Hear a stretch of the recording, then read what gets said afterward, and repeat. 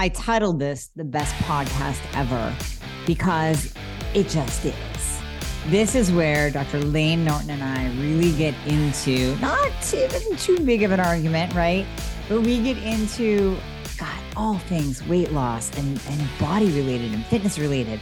We're talking about calories in and calories out.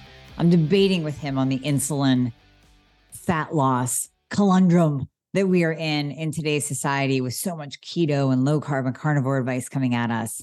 Thankfully, he agrees with me that you're not going to heal your thyroid, your metabolism, or various disease states just by healing your gut. Are you finally at your wit's end where you are tired of dealing with doctor after doctor? Maybe you've spent thousands on integrative or functional practitioners that have not helped you at all because they don't know the thyroid and hormones. They're not even testing properly. So come work with myself and my team. We prescribe to all 50 states and parts of Canada. I have you covered. I've been building this team for years so that I could help you no matter where you are.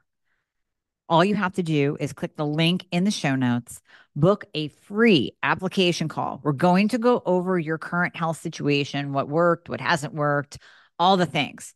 And then we will pair you up with the right program for you where we will do it all. You will come out the other side of the program, totally optimized, getting your life back. You're going to recognize the person you see in the mirror again. Doesn't that sound absolutely amazing? Well, it might sound like you don't even believe it, but I promise you, we will take good care of you. So click the link in the show notes, book a call today, and we'll be talking to you soon. So let me tell you a little bit about Layne, and then you can enjoy this kick-ass podcast. Layne is a self-proclaimed nerd who lifts heavy things. Layne completed his BS in biochemistry with honors from Eckerd College and a PhD in nutritional sciences with honors from the University of Illinois.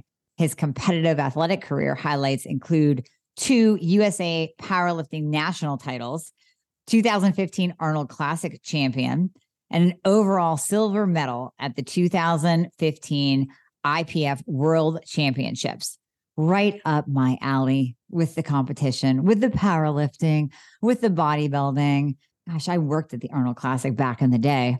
As an innovator in the fitness industry, Layne helped popularize flexible dieting and online nutrition coaching and contest prep.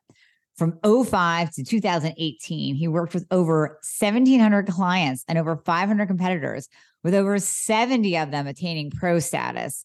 And for those of you who don't know what that means, that is a huge accomplishment. It is so hard to get your pro card in the bodybuilding arena. Since moving away from online coaching, Layne is focused on writing books. He wrote Fat Loss Forever, the complete contest prep guide, the complete reverse dieting guide. He developed the Carbon Diet Coach, a nutritional coaching app that I have talked about ad nauseum on here. I have no affiliate with them at all. I just think it is a fantastic app and it allows you to really look at everything that you're putting in your mouth. So enjoy this. Layne and I go into all of this. So go past this intro, get into the meat of the podcast, and just enjoy it. Layne Norton, Dr. Layne Norton, thank you so much for coming on. And like we said off camera, we have so much in common, from the competing in bodybuilding to the powerlifting to the calling out people's bullshit. And just in general, I just love your message. I love your brain. And I love how you describe yourself too. A BS expert in nutrition, health, and fitness, a science geek that likes to lift heavy shit, because I'm always telling women to LHS lift heavy shit. And I just want you to know before we get started, I'm going to bring up some things that I really want to kind of pick your brain on, that I agree with you on, that I don't agree with you on, but I want your brain working and telling me the why, because I really want to kind of pick through it. I think you know where I'm going with the insulin. But when I listen to you on Huberman, I feel like you held back. People listening to this need to go and they need to listen to your What the Fitness Talks on YouTube or on your website, because that is the real you. So I want you unfiltered, just let it all go. Does that sound like a deal? Sounds like a deal. I heard curse words, so I'll let it go. Just let it go. Just you be you. That's what I want. You be you. So honestly, Lane, I mean, you're just so well schooled, and I love how you go through studies and really pick them apart. And honestly, most everything you say, I agree with you on. Ironically, recently I did a podcast on calories in, calories out, and I think that that's so important to dive into, especially for my listeners, because I tend to focus on thyroid and hormones, and I'm driving home the point that if your thyroid's not optimized, you're not really going to have a metabolism. It doesn't matter how low your calories go or what diet you do. But then we get away from the counting of calories and the importance of energy in and energy out. So can you expand on just all the myths and the false beliefs that we have in this space that we're in, where people get so locked down, they kind of forget about basic energy expenditure? Yeah, I mean, I think the first thing to point out would be, with regards to the audience here is, calories and energy balance don't exist in isolation of hormones or thyroid, for example. They're all interconnected. So, for example, the reason people who with thyroid problems have difficulty losing weight is if you're low thyroid, it will drop your basal metabolic rate. So, for example, I think the literature, the largest drop I've observed is a 25% drop in BMR. So, for example, if somebody say, 1500 BMR, that might drop it by, like over 200 calories per day. So it significantly impacts, their total calorie burn for the day. And beyond that, so that's just your basal metabolic rate, which is only one aspect of daily energy expenditure. You also have your physical activity, which consists of exercise, which everyone understands that. And I think most people, when they think of physical activity, just think of exercise. But actually, the bigger portion of physical activity is your non-exercise activity thermogenesis, which is basically your unconscious movements throughout the day. Fidgeting, pacing, just things that you're not cognizant of. That actually typically for most of us makes up a bigger portion of our energy expenditure per day. And if your thyroid is low, you're not going to feel as good. And it's very likely that you're actually going to make less subconscious movements throughout the day. And so while you may go exercise and do the same exercise you usually do, you're more likely not going to do a lot of unconscious movement, or you're going to, because you don't feel as good. Right. So I think the point being like, well, and there's research to show that NEAT, that subconscious movement is modifiable up to like 500 calories a day. So I think I saw a study where like a 10% reduction in body weight led to a like 400 to 500 calorie drop in NEAT per day. So you combine, like say, 400 or 500 calories plus 200 or 300 calorie reduction from BMR. I mean, now you're up to, a 500 to 700 per day reduction in total energy expenditure, possibly, due to some of these things. So I think people think they hear calories in versus calories out, and they go, oh, well, I tracked my calories and I didn't lose weight. Well, that's like saying I kept a budget and didn't save money. You can keep a budget and still not save money. You can also save money without keeping a budget, but a budget can be a great tool for saving money.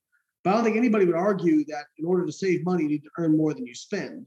And by the same token, if you did not lose weight during a period of time, like I say, I'm very careful with how I word this because people tend to weigh in sporadically, which is another big miss that people make because people like don't trust the process. And so they do something for a week or two and like, oh, it's not working. When in reality, they like waited one day in the morning, one day in the afternoon, and didn't standardize anything.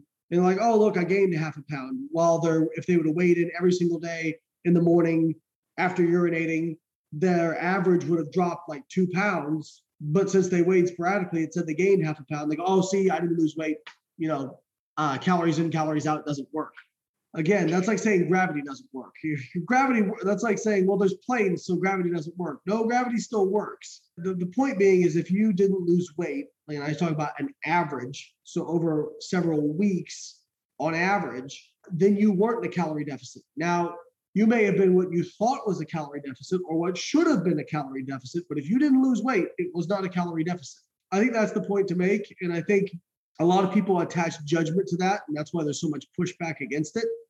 They're saying, well, you're saying I'm lazy or you're saying I'm a glutton. It's not what I'm saying. I'm just saying, like, that's like saying, well, if you don't save money, you must just be, popping bottles at the club. No, not necessarily. And I do think, the problem is I'm talking about on a granular level, the mechanistic aspect of weight gain or loss, energy balance or calorie balance. But just telling people to eat less, move more is not really necessarily a helpful message. It's true, it is true, but that's like telling somebody, well, if you want to save money, just earn more than you spend. There, you have that information, so go do it.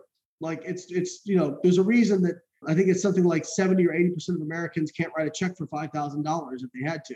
Much like energy, people on average underreport their calorie intake by 30 to 50%. People also underreport their debt by about 100 to 150%. There's a lot I use financial examples a lot because I feel like they're it's a little bit more intuitive for people. Mm-hmm. So, these things, there's a lot of parallels between these things. So anyways, the point being, if you want to lose weight, you have to be in a calorie deficit. However, how you get to that calorie deficit is by modifying your habits and behaviors typically. Yeah. So so many things that you said that I want to expand on. So with the NEAT, I saw a study, and this was even before you were on Huberman. I saw that study come out about the Soleus movement, and you're going to know more details about it than I do, but just the people that spontaneously, without thinking about it, do that tapping of the foot that, you're sitting at your desk, and I'm doing it now just because I'm thinking about it, moving my heel up and down and contracting the soleus muscle. But part of that study, now I can't remember whether they said it in it or this was discussed afterwards, that you can't consciously produce NEAT. You can't think like, I am going to sit here and tap my foot to burn more calories. It has to be just a part of you, who you are, spontaneous. Is that right? Yeah, so it may seem a little bit pedantic in terms of the definition, but it is important because people say, well, I'm going to go out for a walk and get my NEAT up. No, if you're consciously doing it, it is exercise. It is not NEAT. NEAT is unconscious. So people will kind of dismiss NEAT, and say, well, it's physical activity, that whatever. They get hung up on my metabolism, my metabolic rate, which actually, if you look at the data on metabolic rate, when we first started examining obesity, we thought, oh, well, people who are obese will have a slow metabolism. And then we started looking at, and if anything, people who are obese on average have a faster metabolism than people who are lean. Right. Now, once you standardize for their lean body mass, it ends up being basically the same as lean people. So per kilogram of lean body mass, it's very similar. But they don't have a slow metabolism, on average at least. What tends to be much bigger regulator is physical activity, NEAT, like you said.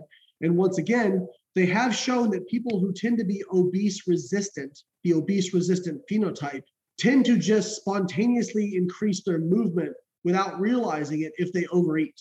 You may have seen some of these people who, like, when they eat a heavy meal, they get like sweaty and they start fidgeting, and that's a real thing. In fact, there was a study back in 1995, I think it was 1995, by, I want to say, Levine, and they overfed people by, I think, 1,000 calories per day over like an 8-week period, I want to say. And I think the average weight gain was something like 5 kilograms or something like that. I could be butchering it a little bit, but it's something around that ballpark.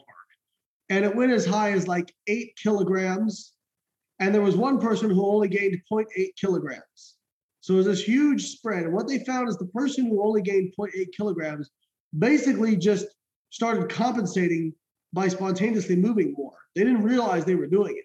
People who are obese resistant tend to compensate for increases in energy intake by just becoming spontaneously more active, whereas people who are obese prone tend to not increase their spontaneous activity even when they overfeed. So, I think a lot of people will hear that and they still get hung up on the word physical activity and they think exercise. It's not exercise. If you are consciously doing it, it is not NEAT. Okay, so if you say, I'm going to go out for a walk, or I'm going to take the stairs instead of the escalator, hey, it's great. It's contributing to your physical activity, but it does not fall into the category of NEAT. NEAT is not modifiable consciously. It's just who you are as a person. Do you fidget? Yeah. Do you not fidget? Are you one of those guys that sweat? And we've all seen that, like the bodybuilders, right? Back in the day, they're eating their chicken and the broccoli and their rice and they're sweating up a storm. Now, kind of going back to that, right? When you and I were competing, and and I've heard you talk about eating clean, so I'm going to use that term very sparingly, but I know that you control what you eat. And I dove into the Carbon app, which I love, and I've been recommending it to many, many, many of my patients and listeners because it's just so streamlined. Like I hate MyFitnessPal. I hate those tracking apps. I've stayed away from them until I stumbled upon your Carbon app. And I was like, this is really cool shit because you have in there already loaded things that I eat, like the Siete almond flour tortilla shells. You have Designs for Health, whole body collagen in there. I'm like, boom, done. But with that app, how do you determine? So let's say my patients are using it and we want them obviously to lose weight. I'm working on their thyroid and hormones, but we really have to dial in their calories. How do you determine what the target caloric set point is, including the deficit, in order to get that person to lose weight and account for what if they have a lower BMR because their thyroid's all jacked up? I'll have to speak generally because it's a proprietary algorithm that I helped write. Right. But essentially, the first step is the app is going to try and estimate your total daily energy expenditure. Now, we have a pretty accurate calculation, but it's just a calculation. There are people who will fall outside that, no question, which is why the real benefit of the app is being consistent with it and checking in each week, logging your food, and then logging your body weight daily. Because if you aren't losing the amount of weight the app predicts that you should, the app is going to sense that and make adjustments to your nutrition recommendations as you go along in order to get you in line with that. So, a lot of people, when it first came out, they said, well, I did it and these calories are too high for me. And I'm like, my first response, or they're too low for me. And my first response would be, well, if you already knew what to eat, why are you using the app? So it's like, and I've had this with coaching. Wow, this is wrong. Okay, well then why did you hire me? Like if you're just going to tell me it's wrong, if you already know better than me, then don't hire me. But beyond that, the real value in the app is the fact that it will adjust based on how you progress. So the first thing it's going to try and do is determine your total daily energy expenditure. Once it has that calculated, then it's going to look at, in terms of weight loss, what rate of loss have you selected? So basically, during the sign-up process, it's going to give you a range that you can choose of weight to lose, and that is based off a percentage of your total body weight. So a lot of people will say, well, why can't I select more than 1.7 pounds per week or something like that? Well, it's based off of your total body weight. Like if you're a heavier person, you're going to be able to select a higher rate of weight loss. But if you're a lighter person, you're not going to be able to select as much weight loss because it's going to increase your risk of lean mass loss. And we know how detrimental that is for keeping weight off, preventing it from coming back on, and your BMR. So we're going to really try and maintain that lean mass. And obviously, so once we have total daily energy expenditure, or at least our estimation of it, and then we have the rate of loss, that gives us an idea of, okay, well, if we're trying to lose this much per week, that corresponds to about, a certain calorie deficit. So then we take that calorie deficit, subtract it from the total daily energy expenditure, and that's how we get, kind of the calorie amount. Okay. And it's eye-opening too. I mean, I love that you have that all built in to the algorithm. And the one thing that I recognized when I tried it before I recommended it to my patients is it is eye-opening when you truly log everything that goes into your mouth and you're using an app that is so smart to really pick up on. It's not just you going to Google and saying, well, I think a chicken breast is, 100 and some calorie or whatever. You already have that preloaded in there. And wow, I thought that I was eating X amount of calories, but I'm really eating this much. I thought I was taking in this much protein, but it's lower than what I thought. And that's the biggest thing, I think, because so many people, like you said, they'll get frustrated and they'll hit that end of the week or first 2 weeks and say, well, I'm doing everything right. I should be seeing more progress. But when you look at it right in front of you and you're faced with that hard truth, maybe you're not. Like maybe you are taking in way more than you even think in your head. Yeah, I've had so many of those messages, that's in line with the scientific information. If we look at research data, it depends on the demographic, but most people underestimate their caloric intake by about 30 to 50%. Obese women tend to underestimate the most in terms of demographics. They're like 50 to 70% underestimation. Obese men are like, I think it's like 40 to 60%. And then like your average person is like around 30, 40%. A lean person tends to only underreport by like 20%, but even dietitians underreport by like 10%. So that is a very, very normal thing. And I think people really hate to hear that data because they go, well, I'm not a liar. I'm not saying you're lying. I don't think most people are lying about it. I think we look at things through rose-colored glasses. I think most people have a really, really poor idea of portion sizes.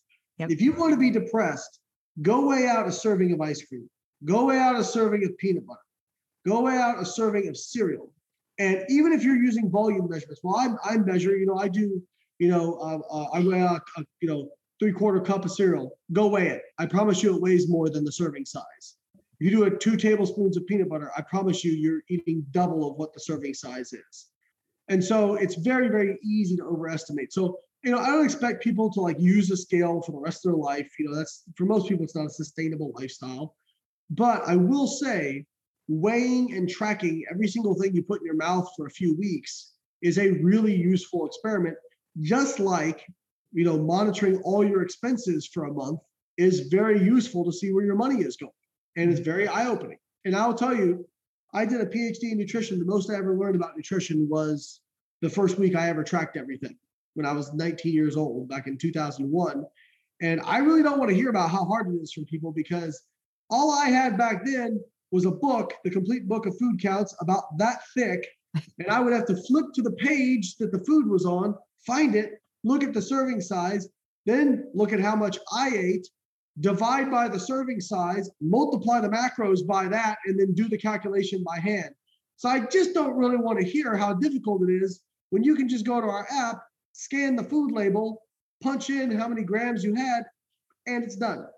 Yeah, no, I love the app. I've reached out to you guys about mass buying, memberships and subscriptions, because I want my people doing this. That way they can't come back and say, and granted, some do need a bump up in their T3 or an increase in their testosterone or whatever.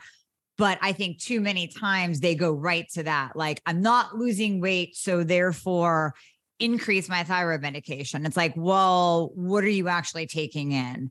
So let's get that down pat. And then if you're telling me per that app that you should be losing and you're not, then let's do some labs and really look deeper and see if a med change is needed. So I love that. I was going to bring it up at the end, but I brought it up now because it really is eye-opening, and it pertains to our calorie talk, because you're going to get it right there in your face, right there.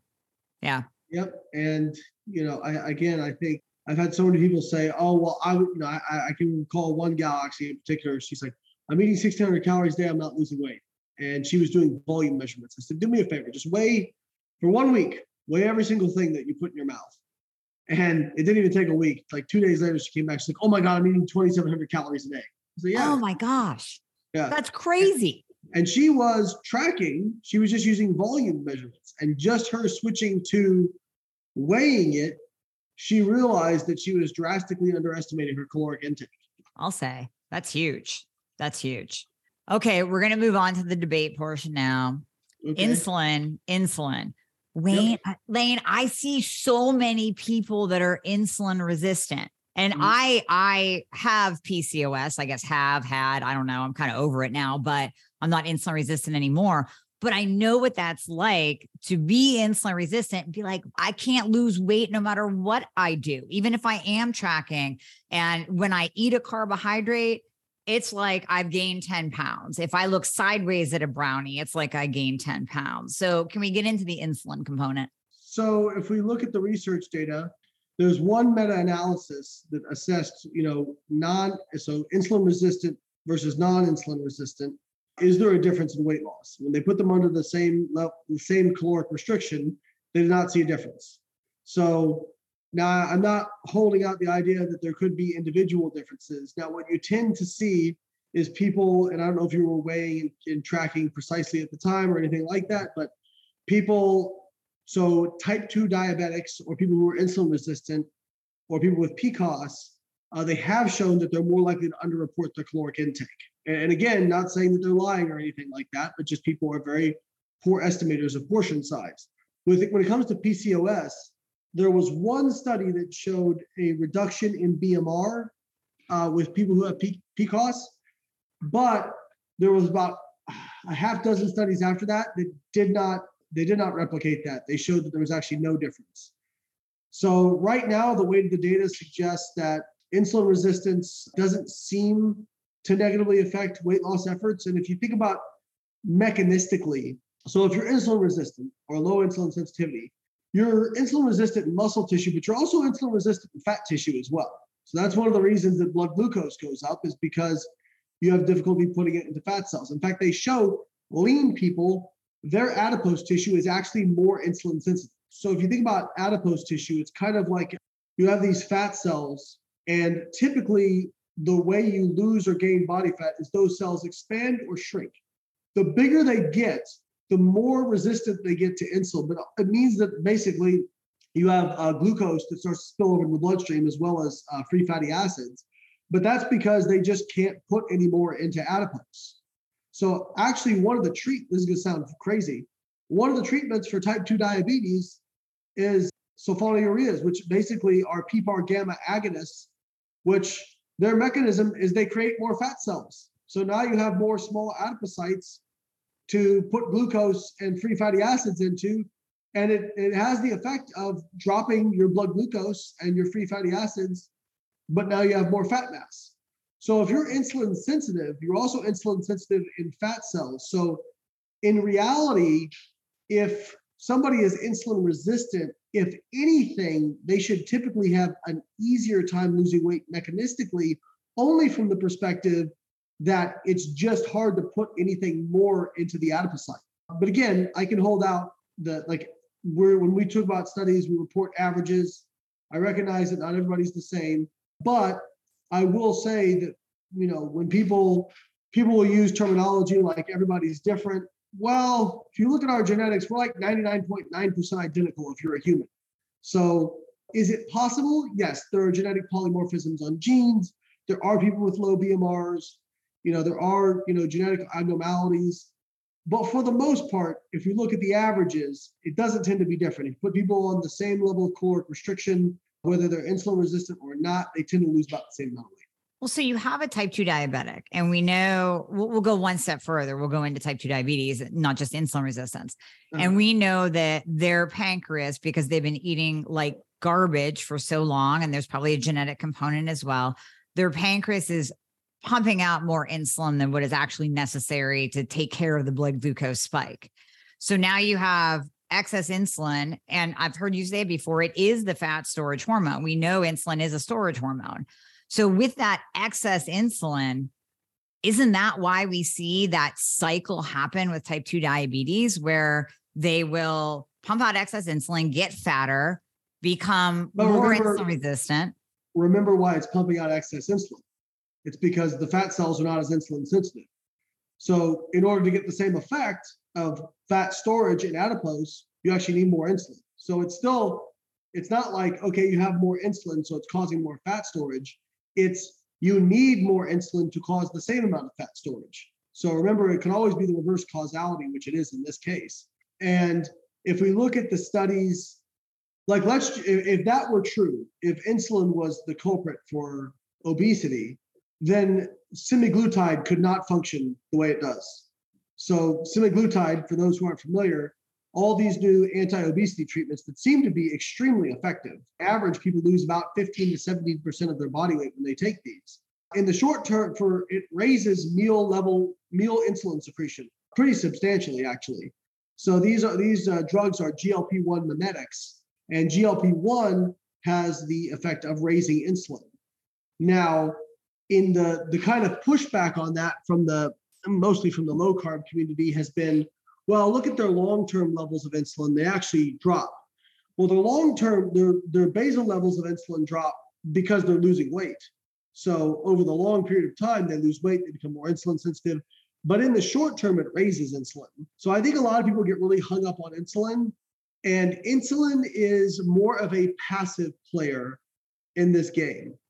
And if you look at, let's take two extreme diets, like low carb, high fat, and low fat, high carb, right? Low fat, high carb, you got a lot of insulin available, or more insulin than low carb, high fat. But one thing people don't realize, so if you do a low carb diet, you will burn a lot of fat, okay? Your fat burning will go up. But people equate fat burning with the loss of body fat, and they're actually two different things. Fat burning is one part of fat, the loss of body fat equation. The other part is the amount of fat you store. Much like the net deposition of protein, your net protein balance is the balance between synthesis and degradation. The net deposition of or loss of body fat is the balance between fat storage and fat burning or fat oxidation. Most people focus on the fat oxidation portion, but here's why the fat storage is important. We don't really tend to store dietary carbohydrate as fat. There was a study back in the early 2000s where they did a metabolic tracer, which is basically they can essentially tag nutrients, for lack of a better term, and see where they wind up. And they found that so they overfed, I think it was women, by like 1,000 calories per day. And they found that they stored, I think it was something like 272 grams of fat per day on average during this overfeeding study in adipose. Of that body fat, 4 grams originated as dietary carbohydrate. So your body doesn't really store dietary carbohydrate as fat, it stores dietary fat as fat. Now, if you eat high carb, you raise insulin, which can drive fat into fat cells. Right. But if you're eating high carb, low fat, you don't have much fat available. So if you eat high carb, low fat, you have low amounts of fat burning, but you also have low amounts of fat storage. If you eat low carb, high fat, you have high amounts of fat burning, but you also have high amounts of fat storage. The net effect of losing or gaining body fat will depend on energy balance. So that in that aspect, insulin is much more of a passive player than a lot of people think. Okay. So one thing I do agree with you on, and I've heard you talk about this, I'm tying this into the insulin talk, and what you said about low carb dieting is I see a lot of people jump on we'll say keto because that's the word, the keto bandwagon and go really low carb, really high fat. And that is usually where I will see the weight gain. That's where mostly women will come to me and say, I did keto and I gained weight. And so we know that is excess calories in the form of fat because they way overdid the fat. They're doing their bulletproof coffee and they're chugging, lard basically all throughout the day, eating bacon and pork rinds. So I completely agree with you there because I've seen it. I've done it to myself as an experiment, just adding that little bit of extra heavy whipping cream in my coffee because it's so good. Well, the scale went up. So I completely agree with you there. But is there a place in all of the coaching that you do and all the people that you've trained and coached, is there a place where you say, maybe for you, we got to pull back on those carbs, focus on protein because that produces more thermogenesis and kind of balance out the fat, but maybe we do pull back on the carbs a little bit? Well, I mean, we pull back on carbs just to create a calorie deficit because we'll pull back on fats as well. The way we do things and the way our app does things is we start with protein always. So we're always focusing on protein because like you said, protein is thermogenic. It's more satiating calorie per calorie. It also has effects on lean body mass sparing. So we always start with protein. So if you're going to eat a high protein diet, but you're going to create a calorie deficit, you have to get the calorie deficit from somewhere. You can get it from fats, you can get it from carbohydrate, or you can get it from a little bit of both. So typically we'll start our clients and, high protein or high for our competitors or those who are in the fitness industry. We usually try to get them to calm down on the protein because we have people who are, eating 250 to 300 grams of protein a day, whereas your average person, looks at over 100 grams of protein and says, how the hell am I supposed to eat that? Right. So for our average person, we'll try to get them to pump up their protein to pretty much what they'll tolerate and be consistent with. And then we'll look at the remaining calories because again, let's say we're putting somebody on a 1,500 calorie diet or 1,600 calorie diet, and we're going to get 150 grams of protein. Well, that's 600 calories gone. So now we've got 1,000 calories left over. Well, where are we going to distribute those? We can distribute them to carbohydrates and fats, right? So usually what we'll ask them is, hey, do you have a preference? Would you prefer to eat more savory foods? Would you prefer more, sweeter foods? Do you prefer a mix of both? Like, what is your preference? And then we'll distribute based on that. So certainly part of a calorie deficit, like we're going to restrict carbohydrate just by default because we don't want dietary fat to be too low because there's problems with, very low fat diets. And by the same token, we're typically also restricting dietary fat as well. But How much we're restricting just depends on the person, their daily energy expenditure, and what their targets are. Right. Well, I'm glad you mentioned protein because I'm the same as you. Let's do protein first. Yep. And I think that you go by the 1 gram per pound of lean body mass, but I've also heard you cite some studies that show that it's even safe to go up to 4 grams per pound of lean body mass, which I think would be way too much. What's that? Per kilogram. Per kilogram. Oh, that changes it. Okay. That changes it. So what is your protein recommendation? 4 grams per pound would be intense. I was going to say that would be up in like the 200, 400. Oh my God, way too much. So what do you guys normally do with your normal average everyday clients and then your competitors? Because even my average everyday clients, like you said, the women, they can barely get in 50, 60 grams. They think that's a lot. Yeah. So usually we're targeting at least 1.6 grams per kilogram of lean mass. And then, if people can go up to 2.4 grams per kilogram of lean mass, we'll try to go there. For competitors, it's probably more like 2 to 3 grams per kilogram of lean mass, just because we are trying to leverage that satiety and thermogenesis as much as possible. But yeah, I mean, obviously for some people, that's a really high amount of protein, even at 1.6 grams per kilogram of lean mass. Some people say, well, I don't know how to get my lean mass. Well, then do it based on your goal body weight, right? And the reason we do it that way is simply because if you were somebody who's obese, and you're 150 kilos, you don't need 400 grams of protein. Like that's just overkill, right? So if you're doing it based off your ideal weight or your goal weight, it's going to be much more reflective of your actual protein requirements, because protein requirements are almost exclusively based on lean body mass. Yeah. No, I'm glad you see, this is why I love you. Your brain is just insane. It just is. I mean, there's a lot of stuff rattling around up there. You have like an encyclopedia of studies in there that you can just pull from. It's just amazing. It just amazes me. Actually, somebody said that I was like a computer the other day. It was funny. Yeah. But only when it comes to this stuff. God forbid you ask me to change a tire. I'll be shit out of luck. That's right. We all have our skills. It's totally fine. Yeah, I always joke that if I had to learn something else, it's just going to start spitting out math or something, Yeah, pretty much. I can see that. Happening. All right, I'm going to keep picking that brain too. I love bringing experts on and having them speak from their place of genius and having it possibly back or negate, but possibly back something that I've been saying. And I think it helps with my patients, my listeners, when they hear me say something, to hear you say it as well, then they go, okay, so now 2 people are saying it. So sure. I love having this. I just love having this discussion.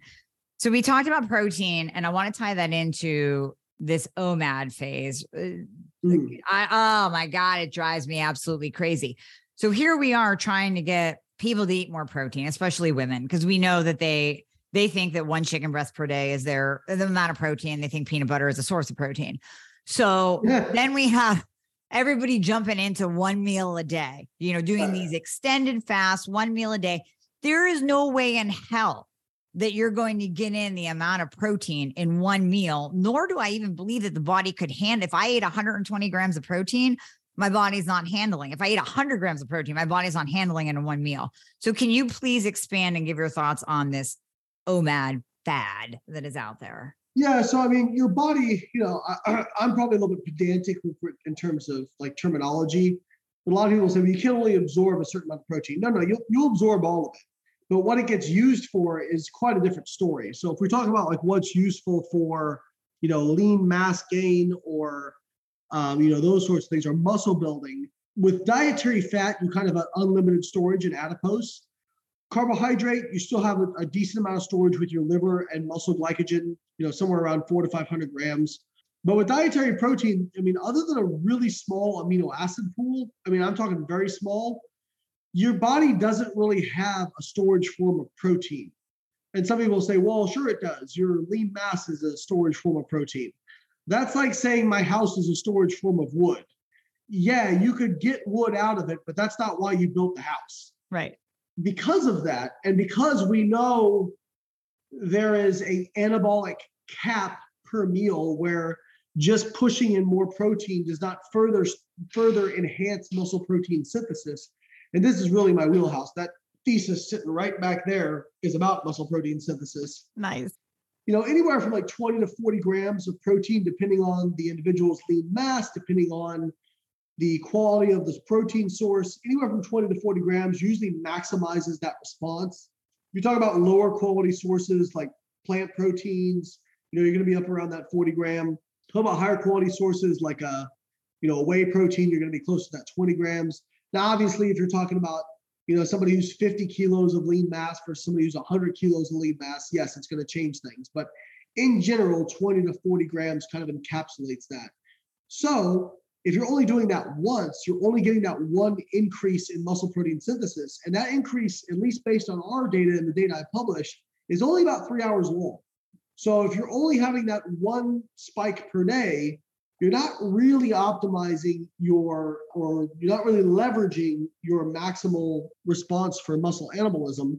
Now, I will say, if your goal is to be the most muscular human you can be, then you want to have multiple doses, obviously, like 4 to 5 per day. Now, you can certainly overdo it. There's also research that kind of indicates that if you do too frequent of feedings, you kind of desensitize the muscle to that effect. It's called the muscle full effect or the refractory effect. We also documented that in one of our studies. And but if you do it too infrequently, obviously you aren't hitting it enough. So what I'll say about fasting or OMAD or any of these kind of time-restricted feeding sort of things is they're not magic. They have not been shown to be superior when you equate weekly calories to a daily calorie restriction. Now, if they help you, some people say, you know what, if I do that during my fasting period, I don't really get hungry, so it just helps me reduce my calories. Great, awesome. And if your goal is not be you're not worried about being, the most muscular person you can be, then maybe it's a great tool. But there's nothing magical about it. And the other thing I've heard is, well, I'm fasting for longevity. There is no human evidence that fasting is superior for longevity compared to just normal calorie restriction. Now, do I think that it could be useful? Yeah, it's a useful tool for some people. But there was actually just a study published just this last couple months ago that looked at a cohort of people comparing 1 meal a day versus 3 meals a day, and actually showed that the people eating 1 meal per day had a 40% greater risk of mortality, 30% greater risk of mortality compared to people eating 3 meals a day, and a 80% greater risk of cardiovascular mortality compared to people eating 3 meals a day. Now, that being said, there could be a bias there in terms of people who are eating 3 meals a day may just have other lifestyle habits that are healthier. But they did look at BMI between the groups. The BMIs weren't different, so there wasn't a difference in fat mass likely. What I would say is I'm not ready to say that 1 meal a day is going to kill you early. Right. But it certainly doesn't seem to keep you alive longer. If you're doing, I always say when people say they're doing fasting, I say, why are you doing it? So, well, I don't feel hungry. It helps me limit my calories. Bravo, great, awesome, go for it. But if it's, I'm going to live as long as I can, the data is pretty underwhelming on that, despite what social media hypesters will tell you. And then there's the stressor too. I mean, I know some hormetic stress is good for the body, but when the whole fasting craze first came out, of course, you try it on yourself, experiment. And I would be gritting my teeth, trying to make it till, because I had it set, right? Type A, 2 p.m. is when I'm going to have my first meal. That's it. And it didn't matter. I wasn't listening to my own hunger signals. So then that created a stressor on the body, increased my cortisol, increased my blood glucose. I was kind of just defeating the entire purpose of the fast because I was grinning and bearing it through the whole fast period that I was trying to reach. So there's that aspect of it too. Well, I think for a lot of people, they use fasting as kind of a way to justify basically like binge eating later, right? And instead of focusing on whole food, minimally processed, stuff, they're, downing cookies and ice cream because it's in my feeding period, Right. And it's like, well, you kind of defeating the purpose of this. Just like vegans who are doing, plant-based for health, but then they're eating vegan mac and cheese and vegan chicken wings and all this kind of stuff. And keto people who are doing keto, but they're doing keto ice cream, which, by the way, has more calories than the regular stuff. You're better off just eating the regular stuff. So there's a right way to do these diets and a wrong way to do these diets. And again, it's important to understand why they all work. They all work if they work because they put you in a calorie deficit, not because there's some kind of magic associated with it. Right. Exactly. Now, were we doing it wrong back in the day? Well, now I don't know how old you are, but back in my day of bodybuilding, it was the 6 meals a day. So were we doing anything wrong back then, or were we kind of on point? So I'm 41. I was born in 1981. So I got into bodybuilding circa like the year 2000. Same. That's when you ate 8 meals a day and, and boost your metabolism and that sort of thing. I mean, we were wrong about that, but do I think 6 meals a day is a bad thing?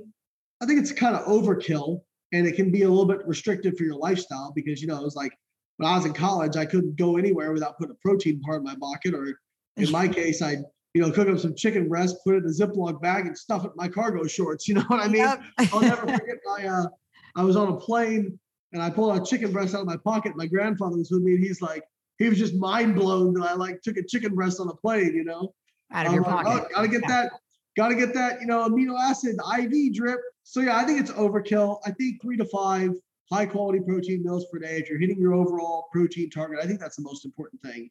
I think that there's many different ways to skin a cat. And I think where most of the debates are in the margins. I tell people, like when it comes to nutrition and training, I'm like, you're worried about like meal timing and like the type of carbohydrate, and you're not even consistent with your diet. Like you're literally stepping over $100 bills to pick up pennies, or they're like, well, should I do leg press or hack squat or this? I'm like, should I do 10 reps or 5 reps? You don't even train hard. Like you're worried about your rep range, and like I've watched you don't even train hard.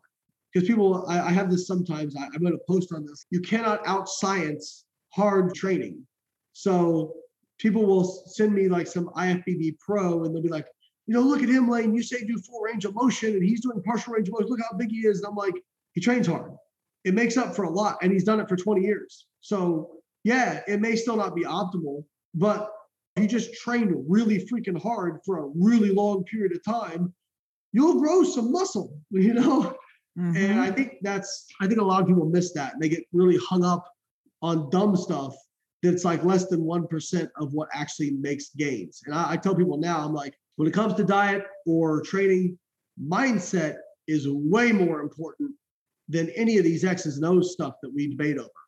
Well, expand on that a little bit, because I want to go into the lifting heavy shit philosophy. It's what I tell my women to do, because all these women are scared about getting big and bulky, so we can break that down. But what do you mean about mindset?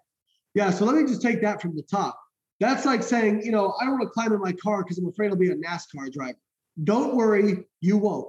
I've spent my entire adult life trying to get too big, and now I just basically look like an athletic guy in a shirt, okay? So you're not going to get too big. I've come across maybe a handful of females who grew enough muscle that they were like, whoa, I kind of want to back off, Yeah, so I think this idea of like worrying about being too big, unless you get on anabolic steroids, right, you're going to be fine, okay? Right. And by the way, if you get to the point where you're happy with your muscle mass, just don't train as hard. Right. Easy peasy. That's like, if you're in a NASCAR and you're worried about going too fast, just don't press the pedal down so far. Right. There's that. But the real problem is most people, and we actually have scientific data to validate this, most people don't know how to train hard. They don't know how to push themselves. They push themselves up to a certain level of discomfort and don't push through that. And that's one of the real, one of the things I have to caveat a lot is I'll tell people, you don't have to train to failure to get the most gains. The research shows very clearly you can train within a few reps of failure and still get equivalent gains, and probably not fatigue yourself as much and risk, impeding your recovery. The problem is if you've never trained to failure, you actually don't know what it's like. Right. And I'll give some examples. I mean, I've squatted like 480 pounds for 14 reps before. And when I finished with that was absolute failure, to the point where I actually couldn't re-rack it because I couldn't fully lock out my lower back. I'd have somebody come over and like help me. Mm-hmm. When I got done, I laid down on the ground. I didn't move for 20 minutes. I was like, my heart rate was over 200 beats per minute and I could not move. Okay. Yeah. That's training to failure. This whole, most people like do a lift and then they go, well, that was hard. Okay. I was, close to failure. And I'll always tell people when I'm 5 reps or 6 reps from failure, it feels hard. Okay. Yeah. Now, and if we look at the research data in intermediates and beginners, there was a recent study that looked at if they have participants self-select weights, what weights on average do they self-select? And it was about 50% of their 1 rep max. Now, if you're going to select 50% of your 1 rep max, you can still grow muscle, but you'd probably need to do like 20 to 30 reps to do it. Okay.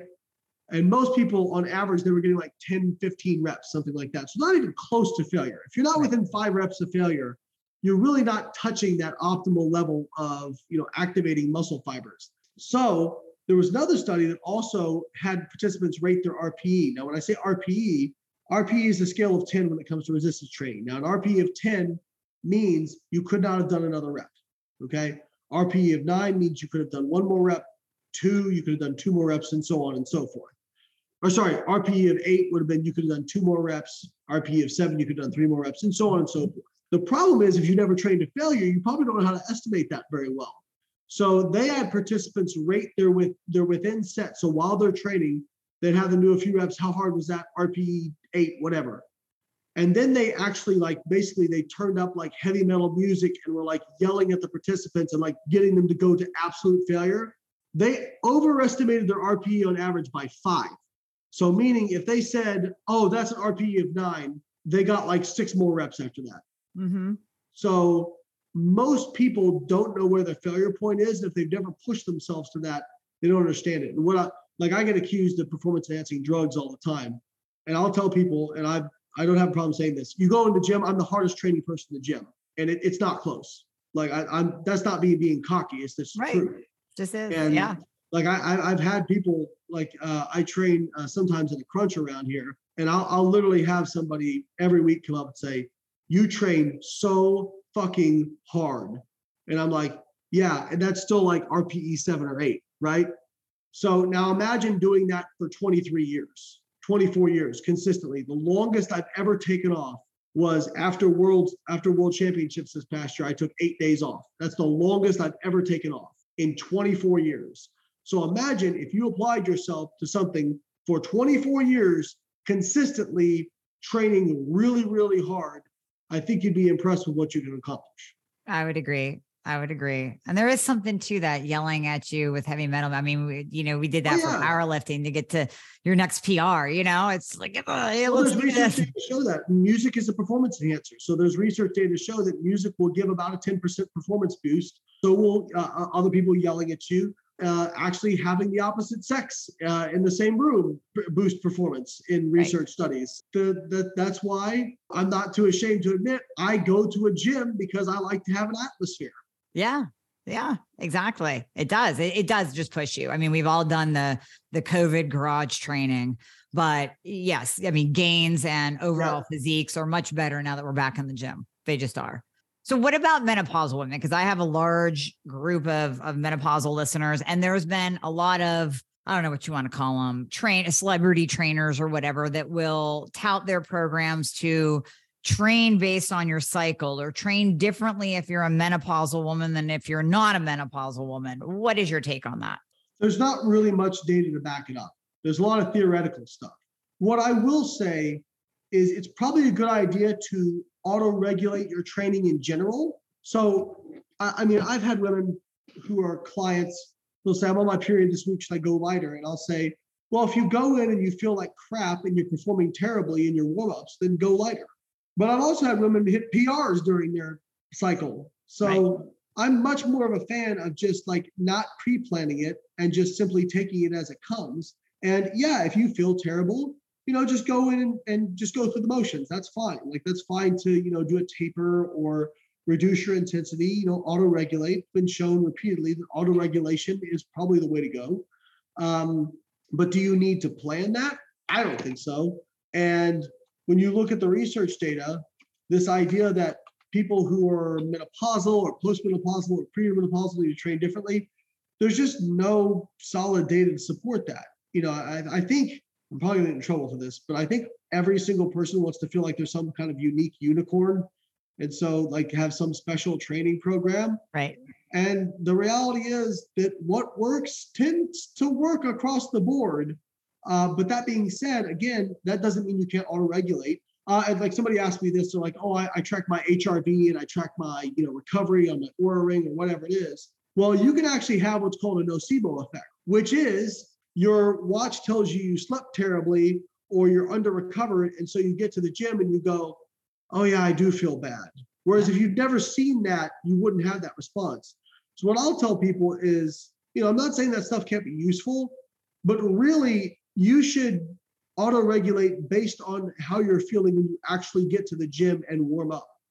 So I actually use, I'm a super nerd. So I actually use as powerlifting, I'll use a bar velocity device. So basically it tells me how fast my bar speed is.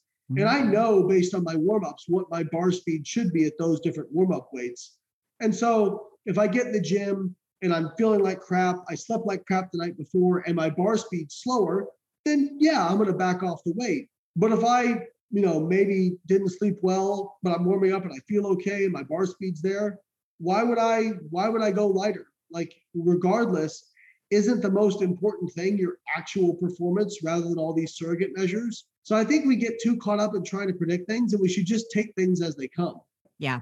No, that's why I don't have an Oura Ring, because I could see myself getting caught up in that nocebo effect, especially with sleep. Oh my God, I didn't sleep. Oh, okay. Now I'm going to be hungrier today and I'm going to feel like shit today. And no, I won't do it. And the first time I saw one of those, what do you call it? The velocity, it was at the Philadelphia Eagles training facility where the dudes train. Oh my God, these machines were amazing. Like they would tell the guys, like, are you strong today or are you not? Like, how did you compare to the last workout? And what should you go up in? And so it had nothing to do even with how you felt. Like you might come in, like you said, feeling like shit, but you pull a PR and there's the data right there telling you. It's amazing. My best all-time squat set for like around 10 reps, I didn't get 10, I got 9 reps, was 530, I think it was 530 pounds. I did 9 reps. And that was after a night where I traveled the day before and literally did not sleep the night before that. And I went to the gym and I'm like, you know what? I'm just going to take what's there today. And I had like a certain weight on the sheet. And I was like, okay, well, we'll see what's there. I did all my sets. And I'm like, I had what's called an AMRAP program, which is basically as many reps as possible for my last set. Mm-hmm.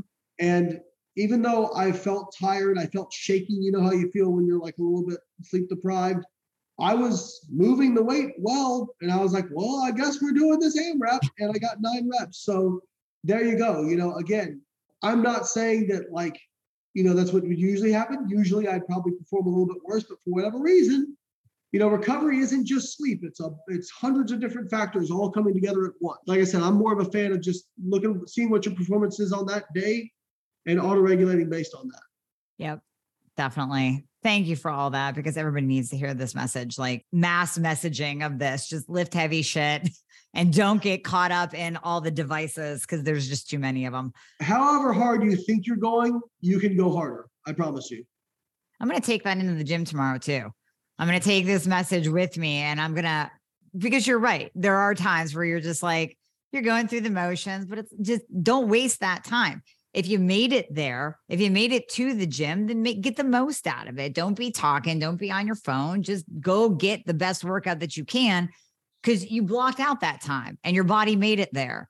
So that's step one. Well, and also don't just do the same thing every time. Like I see so many people just come in the gym like, well, I guess I'll slap a plate on the side of the barbell and do this many reps. Right. If you keep doing the same thing, your body has no impetus to change. Okay. Goes for anything in life. If you want to create change, my coach Zach Robinson for powerlifting, he said it very well. Adaptation is not comfortable. So if you want to force your body to adapt, you have to get uncomfortable. We can apply that to pretty much every area of life. Everything. That one quote. Yep. Seriously. All right, Lane, we're going to end on poop. Nice. So because that's a perfect place to end, right? So I'm going to tell you this. Well, it's usually where I start my day, but still. But yeah, after a good cup of coffee. But right. Yes. But no, one thing that I say, and this is going to tie into the gut too. And I think, what's your mug? Nice. Yes. Drinking the tears of my haters is what it says. So I also have one that says, coffee makes me poop. So I've got some really entertaining. And it just does. And it just does. Yeah, for about 50% of people. Some people don't get that response, but for about, they actually don't know what does it either. They're not quite sure what component of coffee causes that. But I just figured it was the stimulant effects, but you know more than me. I don't know. Yeah. There's a few different theories here. But now I want to tie it into the gut too, because one thing that I always say, and I say this over and over again, and it drives me crazy. These functional integrative practitioners out there, health coaches, whatever, saying, if we just heal your gut, we are going to heal your thyroid. We're going to fix every disease you possibly can imagine going on in your body, because the gut, it all starts in the gut. Your immunity starts in the gut. Everything, every disease in the world starts in the gut. What is your take? I think I know your take on it, but I'm going to let you take this. So yes, there is evidence that the gut and gut health has tie-ins all across the body in different diseases. However, we are such in an infancy of understanding the gut microbiome. Anyone who's making hard recommendations other than the following: consume sufficient amount of prebiotic fibers, exercise, don't eat too much, and limit your saturated fat. Anybody making recommendations other than those four is talking out of their ass, because we really don't know much else. So we do know if you exercise, first off, we've only correlated a lot of stuff. So reverse causality can always be true. So people say, well, you got to heal your gut so you can do X. Well, maybe X is actually what heals your gut. Okay. Right. So like exercise. We know that people who exercise a lot have a different gut microflora on average than people who don't. Now, does that mean people with, a certain gut microflora are better at exercise, or does it mean gut exercise changes your gut microbiome? We know that people who are obese have low amounts of certain bacteria and high amounts of others that lean people don't. Now, did they become obese because they lack those, or did obesity change their gut microbiome? We don't know the answers to those questions. Gut healing, or just gut in general, has now become what inflammation was 10 years ago, which, everything's about inflammation, and you got to heal the inflammation first before. And most of these jokers don't even know what inflammation is, because they're like, oh, well, yeah, my knees feel better. That is not the same inflammation that you're referring to. When people talk about inflammation, I'll say, okay, so you had your CRP and your IL-6 done, and they'll just look at me with very blank stares of, what are those? Well, those are your inflammatory markers. So yeah, I think gut health has been used kind of ubiquitously by charlatans to sell people protocols they don't need.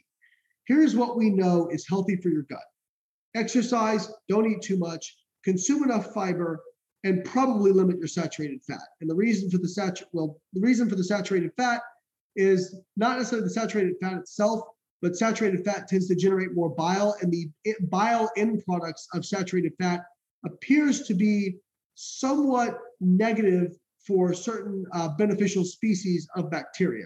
Now, dietary fiber, we know, increases gut microdiversity and is the main fuel for the gut microbiome. So it's so funny, and again, it just shows people will draw the wrong conclusion, say, well, when I eat plants or fiber, I get really gassy and bloated. It's obviously bad for my gut microbiome.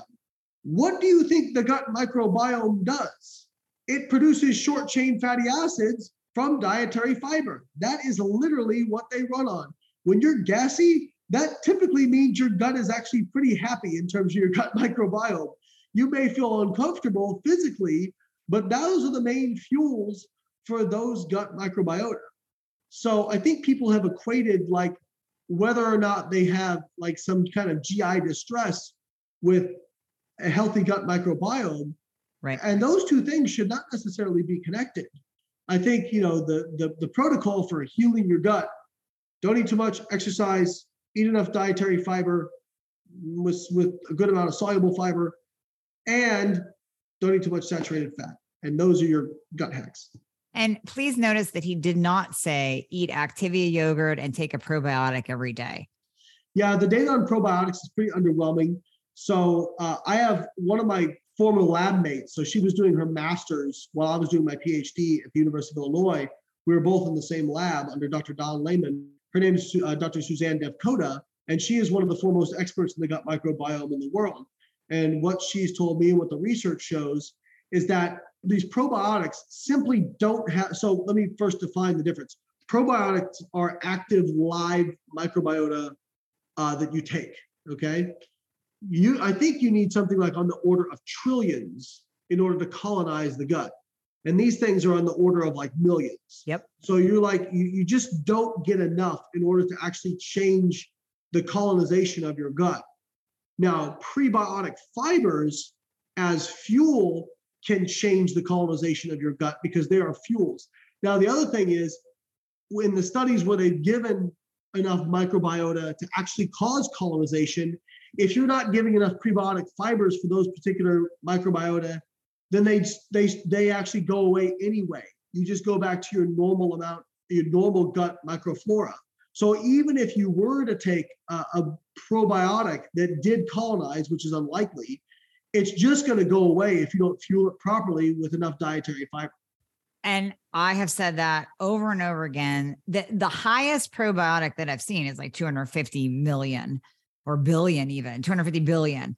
And there are trillions. So you still have orders billions and trillions of guys in your gut not getting fed by that probiotic that you're pumping every day. Right.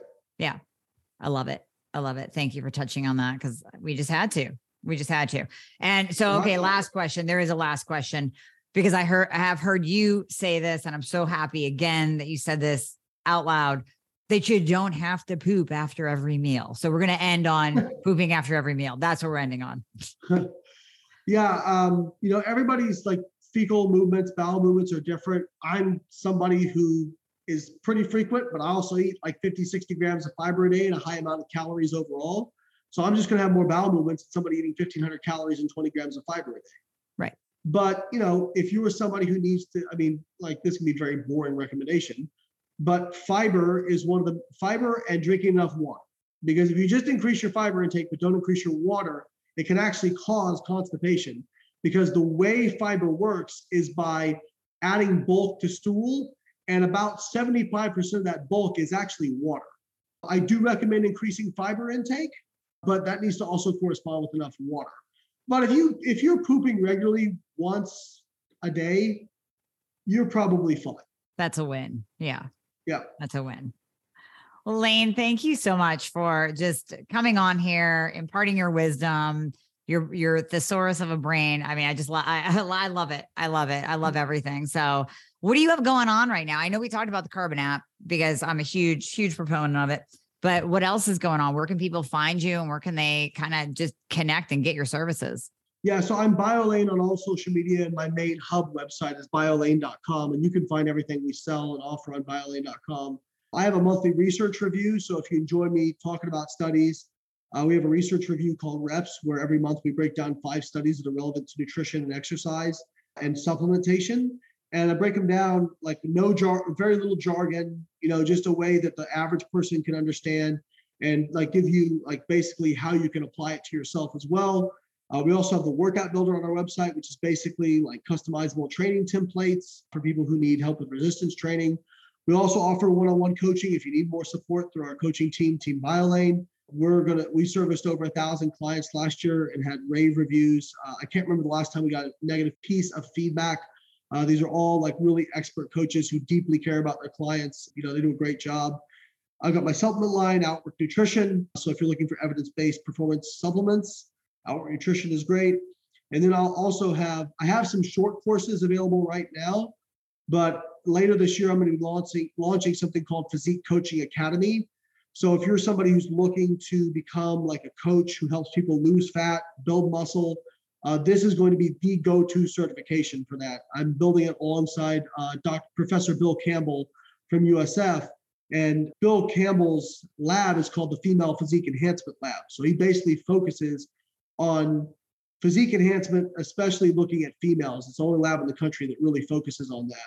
And I've seen his sections of Physique Coaching Academy, and it's going to blow people's minds. So if you're somebody who unfortunately right now, if you want to, you have personal training certifications that don't really cover nutrition, right, and you have nutrition certifications that cover nutrition, but a lot of extra stuff that you don't really need if you're looking to train people for fat loss and muscle building.